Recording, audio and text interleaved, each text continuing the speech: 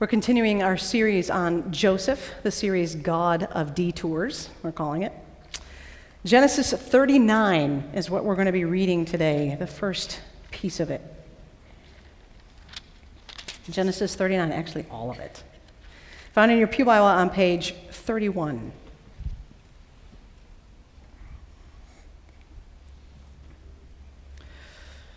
When we were last together, Joseph was taken up by the traders and sent off to Egypt. And then we pick up the story here, chapter 39. Now Joseph was taken down to Egypt, and Potiphar, an officer of Pharaoh, the captain of the guard, an Egyptian, bought him from the Ishmaelites who had brought him down there. The Lord was with Joseph, and he became a successful man. He was in the house of his Egyptian master. His master saw that the Lord was with him, and that the Lord caused all he did to prosper in his hands.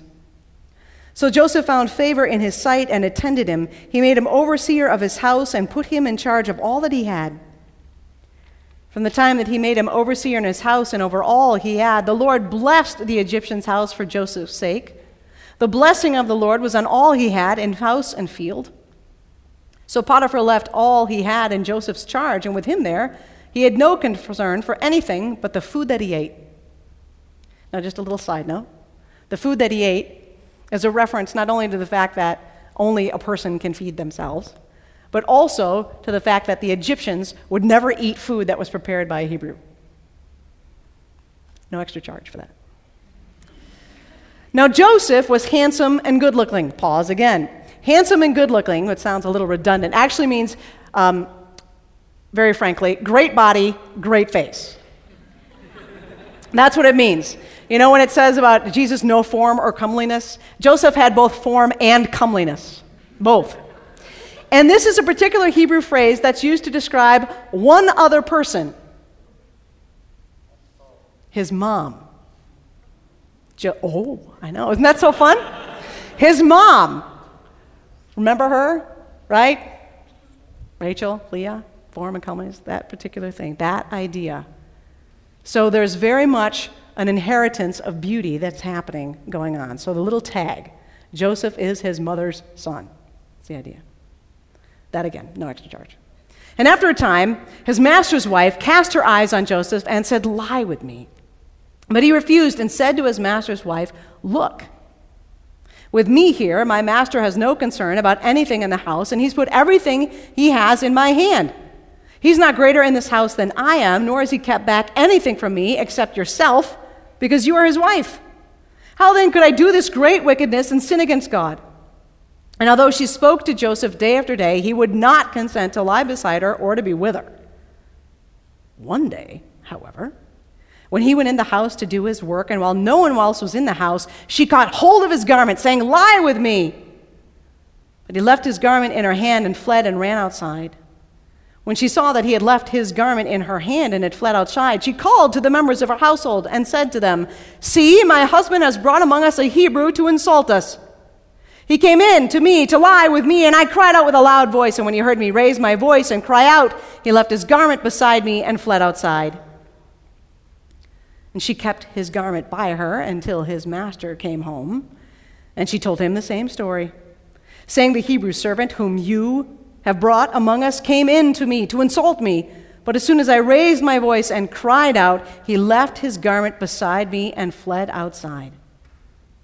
When Joseph's master heard the words that his wife spoke to him, saying, "This is the way your servant treated me," he became enraged. And Joseph's master took him and put him into the prison, the place where the king's prisoners were confined. He remained there in prison. But the Lord was with Joseph and showed him steadfast love. He gave him favor in the sight of the chief jailer. The chief jailer committed to Joseph's care all the prisoners who were in the prison, and whatever was done there, he was the one who did it. The chief jailer paid no heed to anything that was in Joseph's care, because the Lord was with him, and whatever he did, the Lord made it prosper. This is the word of the Lord.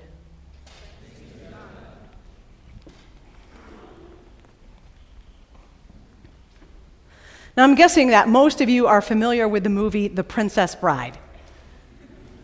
Yes, Princess Bride. Great story. People, lovers are together at the beginning of the movie, they get separated, and then the whole movie is about how are they going to get back together again. And it's a great movie with great goofy characters like the big giant guy, and then you have, you killed my father, prepare to die. It's this great story.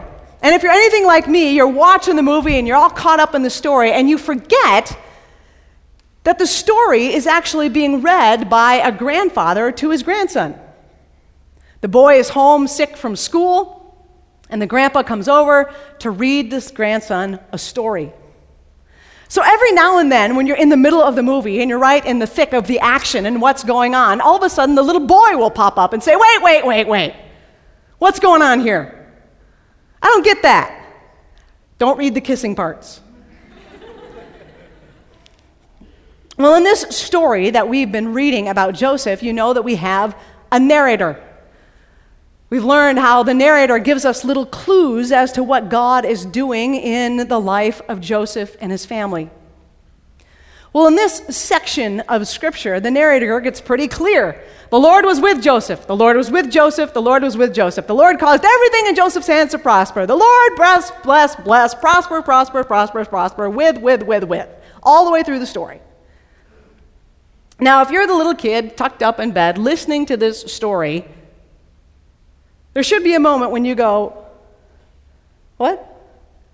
Wait, what? The Lord was with Joseph? The Lord was with Joseph, and he starts out as a slave, and he ends up as a slave in jail? What? The Lord is with Joseph, and his life actually moves from bad to worse? I thought the presence of the Lord in the person's life was supposed to make their life better. And here we have somebody, the Lord was with Joseph, the Lord was with Joseph, and what happens is his life gets worse. And so we want to jump into the middle of the story and say, wait, that's not right.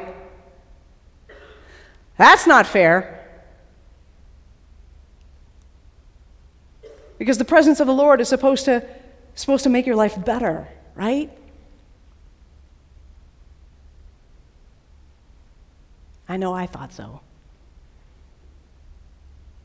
Many of you know that I pastored a church here in town for several years, and then I left that church to go to graduate school.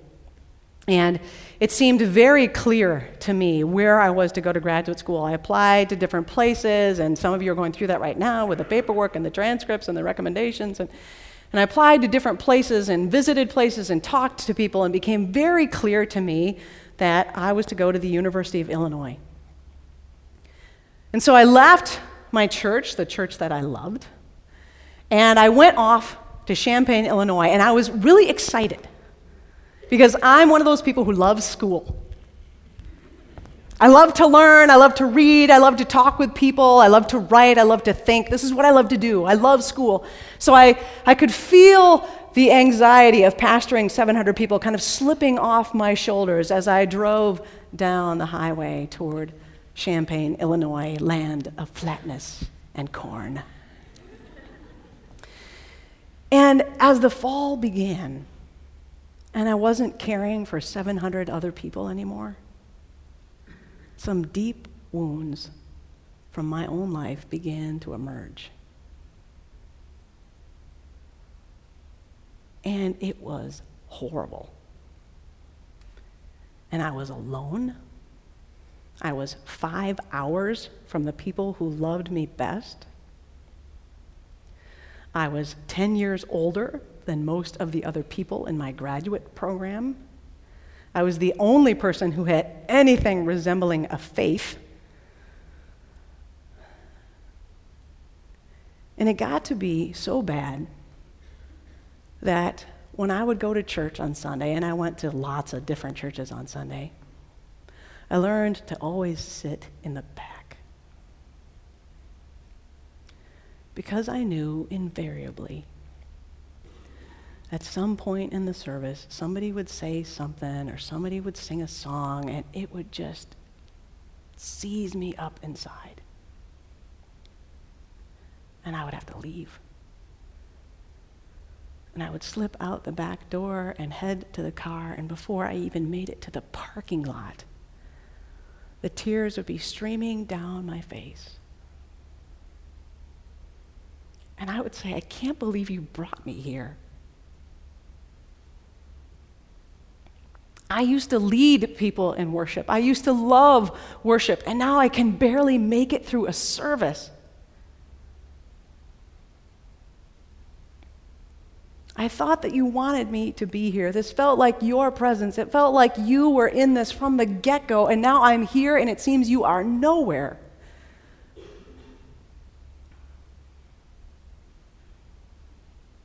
And the thing that I had most loved, worshiping with other people, became a source of deep, deep pain. And in moments like that, you don't just want to argue with the narrator of the story. You want to grab the author of the story by the lapels and pull him close and say, "What are you doing? What are you doing in my life? Where are you right now? I can't find you."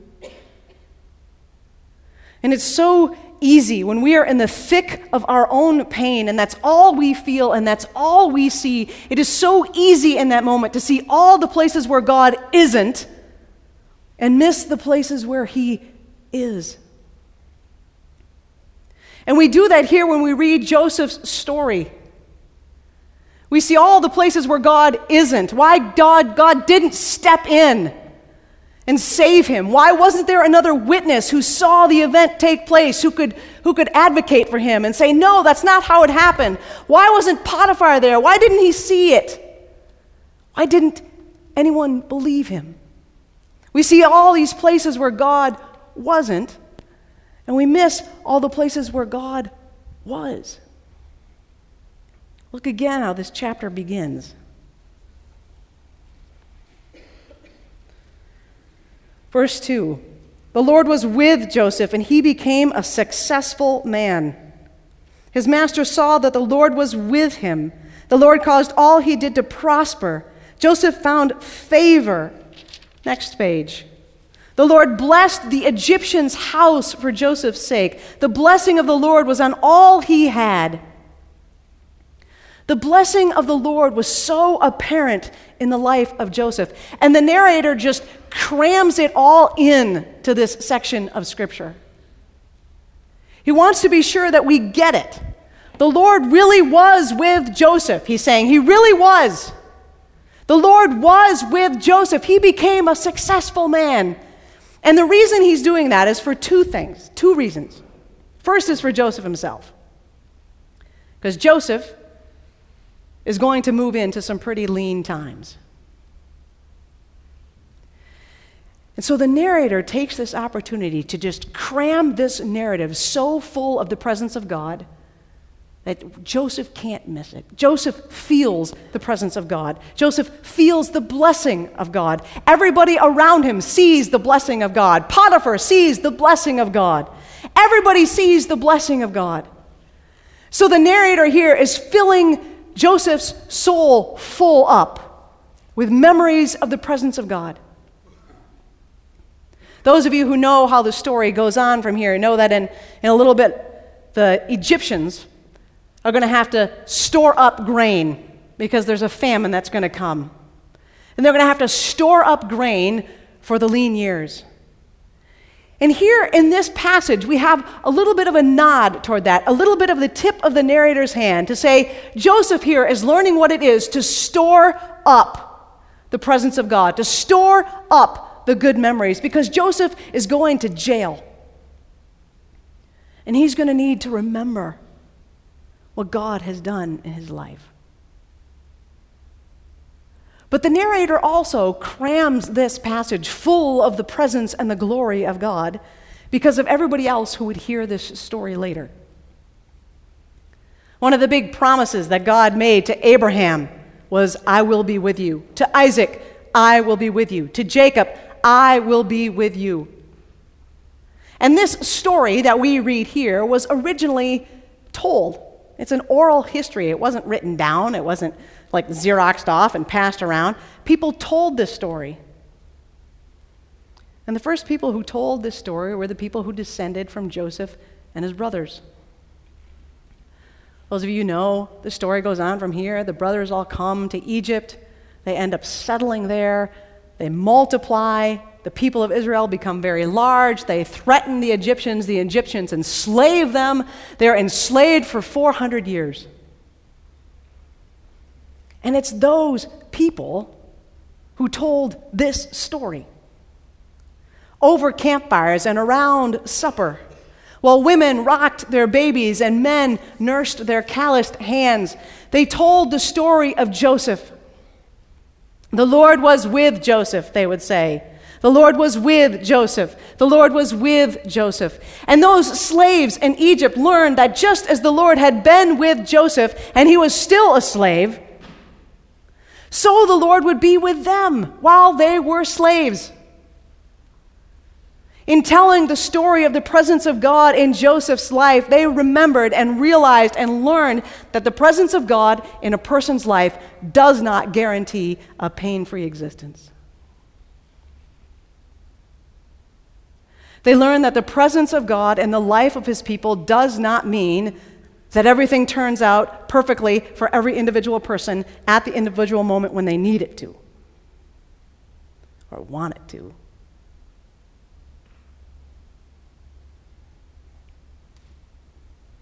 The Lord was with Joseph becomes a refrain that comforted his children and his children's children and his children's children's children as they endured slavery. Just because you don't see him and just because he doesn't do what you want doesn't mean he isn't there.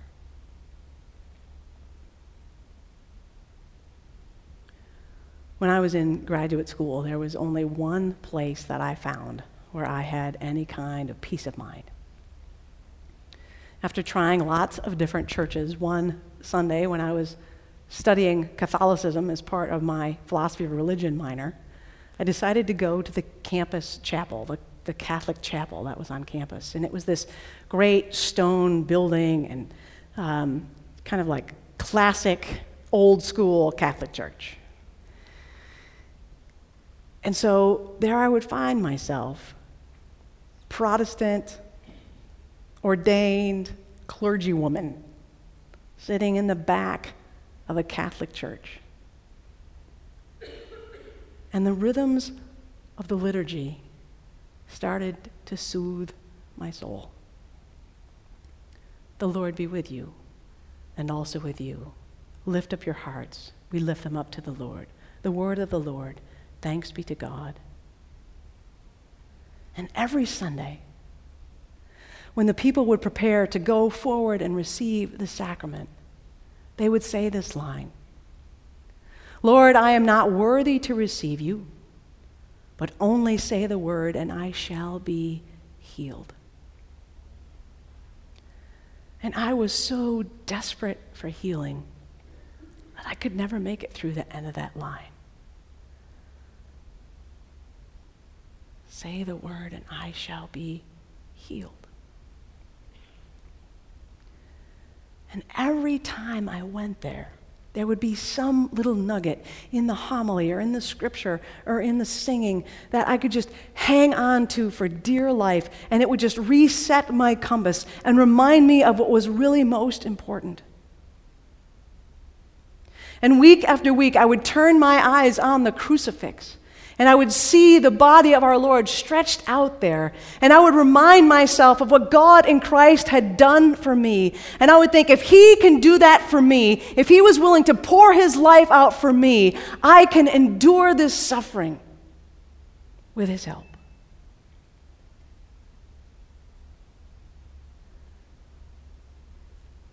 Because when it comes to telling the story of the presence of God, there is one very obvious thing we all point to, and that is that baby. The prophet said he will be called Emmanuel, and the angel said you will call him Emmanuel because that means God with us.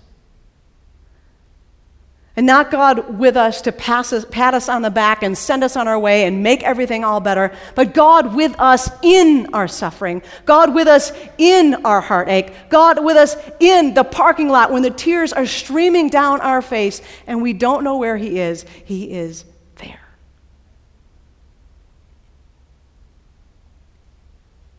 And that is why we gather together to worship. To hear the rhythms of the liturgy spoken back and forth, to hear the testimony of others, to be with people who can sing for you when you can't sing, and pray for you when you can't pray, and hold you up before the face of God when you don't think He's looking your direction. That's why we gather here to worship again and again and again, because the story of Joseph is our story, and we need to hear again and again and again that the Lord was with Joseph, and the Lord was with Joseph, and the Lord was with Joseph, and the Lord is with you. The Lord is with you. The Lord is with you. Brothers and sisters in Jesus Christ, may the Lord be with you. Will you pray with me?